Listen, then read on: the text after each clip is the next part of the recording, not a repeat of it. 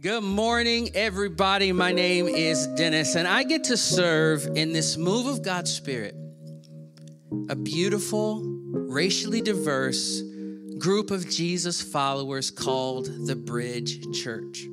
Thank you for joining us today.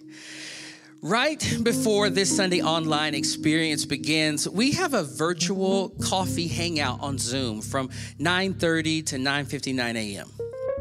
We get to share with one another, get a few laughs in. And I remember sharing on Pentecost Sunday, May 31st, that it was time to stop playing patty cake and rise up under the empowerment of God's Spirit to be a greater blessing to God and to people. Patty cake, if you don't know what it's about, it's a nursery rhyme with hand motions that you play with babies and young toddlers to engage with them, play with them, have fun with them. Now, you can tell that I'm a parent because I'm talking about nursery rhymes. When I asked one of my younger brothers with no kids if he understood the reference, Pastor Matty, he didn't have a clue. So for those of you who don't know how it goes, for whatever reason, here you go. Patty cake, bakers, man, bake me a cake as fast as you can. Roll 'em, and put 'em in the pan. Well, that's the version that we do at my house anyway. Now, for an infant, toddler, that's a blast. Laughter usually follows with that glimmer, that spark in the eye. That sense that says, let's do it again. Well, stay with me here, because like a painting has framing that helps us appreciate the art, helps us contextualize the art. I shared that part of the stop playing patty cake as a matter of expression, a framing, if you will, to help understand the urgency, the timing, and the intensity I believe we have been shifted into. We're definitely gaining new strength in the Lord. Just last week on that same virtual Zoom call, we sensed such agreement about the repentance necessary in our own lives and the time of decision facing all of us. Another part of the framing deals with our current series on praise and guarding our hearts. We could all use a lift right now that is available on our YouTube channel for you to catch up on. So one more part of the framing, a prayer directive from Holy Spirit out of Hebrews 6 for our warning, encouragement, and direction that the Lord woke me up with this week that I've been praying for us and many of you individually by name. So with all that context, all that framing, let's work from the title today, Courage to Move Forward. Courage to move forward. Courage to move forward. If you're in the chat room, go on and write that in there.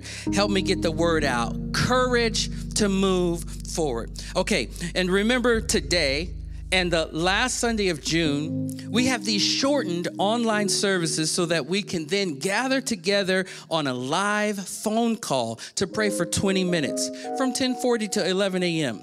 So come on, y'all, let's get to Hebrews 6. I'll be reading from the ESV version, verses 1 through 12. Therefore, let us leave. Let us leave the elementary doctrine of Christ and go on to maturity, not laying again a foundation of repentance from dead works and of faith toward God and of instruction about washings, the laying on of hands, the resurrection of the dead, and eternal judgment. And this we will do if God permits. For it is impossible in the case of those who have once been enlightened, who have tasted the heavenly gift and have shared in the Holy Spirit and have tasted the goodness of the Word of God and the powers of the age to come, and then have fallen away, to restore them again to repentance, since they are crucifying once again the Son of God to their own harm and holding him up to contempt. For land that has drunk the rain that often falls on it and produces a crop useful to those for whose sake it is cultivated, receives a blessing from God. But if it bears thorns and thistles, it is worthless and near to being cursed, and its end is to be burned. Though we speak in this way, yet in your case, beloved, we feel sure of better things, things that belong to salvation. Now listen close. For God is not unjust so as to overlook your work and the love that you have shown for his name in serving the saints as you still do. And we desire each one of you to show the same earnestness, to have the full assurance of hope until the end, so that you may not be sluggish, but imitators of those who through faith and patience inherit the promises. Wow and wow, right? Holy Spirit, help us understand. This time of year sees many graduations and promotions. Congrats to all those going into new grades, matriculating into new colleges and universities. We celebrate with you and we admire how you've handled the effects of COVID-19 on your graduation ceremonies with creativity and fun.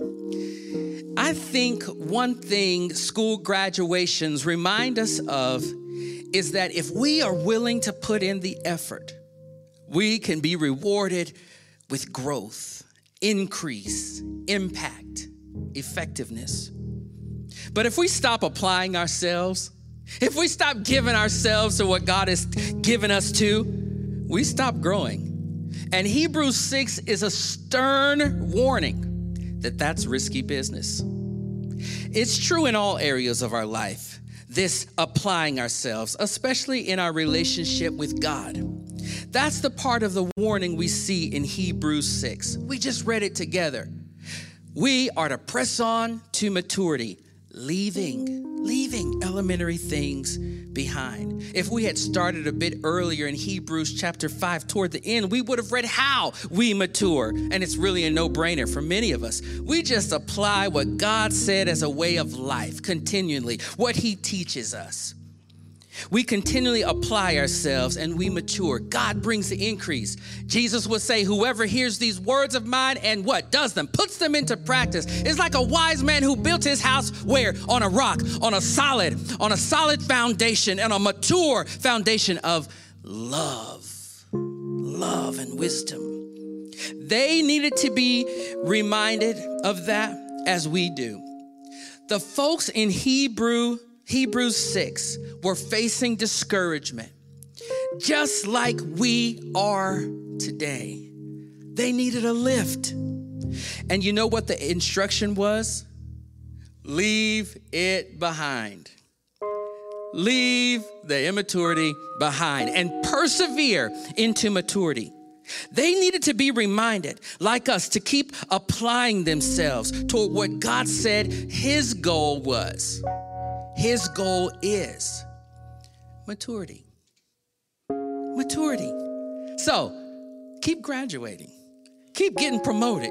Keep growing in the grace and knowledge of Jesus Christ to be incredible lovers of God, your natural family, your spiritual family, of all mankind. Don't settle, because Hebrews 6 will tell us settling is risky business. As we celebrate, as we praise God for who he is, what we've been calling in this series his isness, we gain and regain his courage. His courage to continue, to persevere and stay on mission and not be these little fear-ridden people. Oh, I should be getting an amen in that chat room about now, because there is a direct correlation between praising God and courage to move forward. How do I move forward? Oh, friend, celebrate who God is. our brothers and sisters in Hebrews 6, that passage we just read, found themselves sluggish and discouraged. Know what promise they were given to praise God with? Know what promise they were given to stir their hope in God? Check out verse 10. For God is not unjust. Your God, my God, he is not unjust, so as to overlook your work and the love that you have shown for his name in serving the saints as you still do. Somebody just let that verse sink into your heart. Let it get deep in your spirit. God is not unjust. He won't forget. He can't forget. You are not forgotten. We are not forgotten by God, church. He will remember what we've done for him in his name, in serving the body of Christ at the bridge and everywhere he's told us to serve. He won't forget. He won't forget. He will remember. So we have our part to play, right? Our part is to celebrate God in the midst of discouragement and sluggishness. Through lament or praise, both are forms of worship to God. The Bible says King David encouraged himself in the Lord. Check that passage out too. That's 1 Samuel chapter 30, verse 6.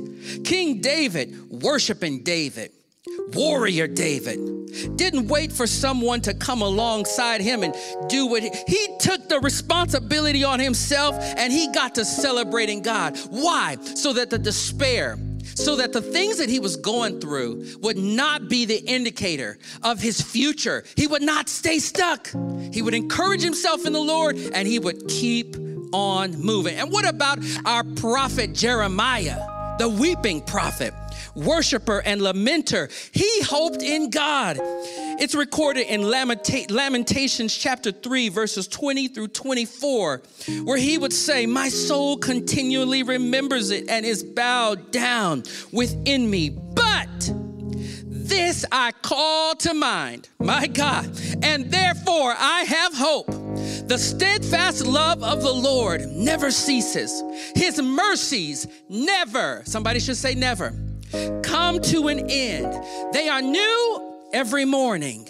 Great is your faithfulness. The Lord is my portion, says my soul.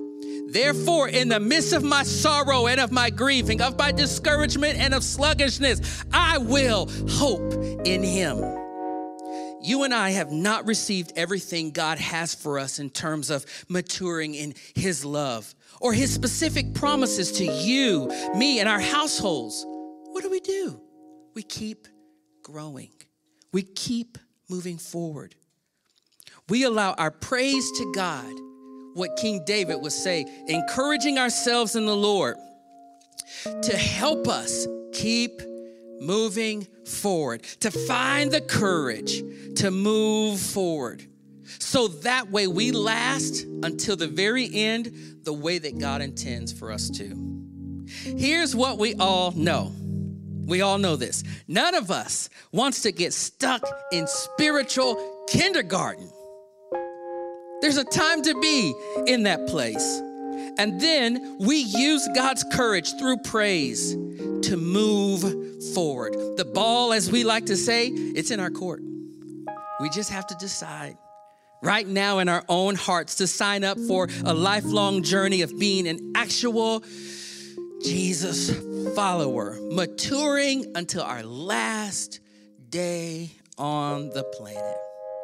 Fresh courage comes from God as we praise him. We gain and regain the courage we need to leave the elementary things behind and press on to being the big people Jesus talked about in Matthew 28, where we are immersed in love from God and love from Jesus and in love from Holy Spirit to keep us loving God and loving neighbor as self until our last day. Now, I want to speak a blessing today before we close, specifically over our giving. Then Pastor Maddie is going to have more info for us. but I want to go ahead and I want to give thanks for the offering today. So if you would pray with me. Father, we thank you for your mercies and your faithfulness to us as expressed through your provision in finances. Oh, Jesus, we thank you, we thank you, we thank you, we thank you for all that good news and testimonies and reports of how you are keeping us, how you are preserving us and causing us to be a blessing in many ways, in some ways, like in a time of famine. Only you could get glory for that. Lord, we thank you for all that is coming into the Bridge Church to make a difference for your name.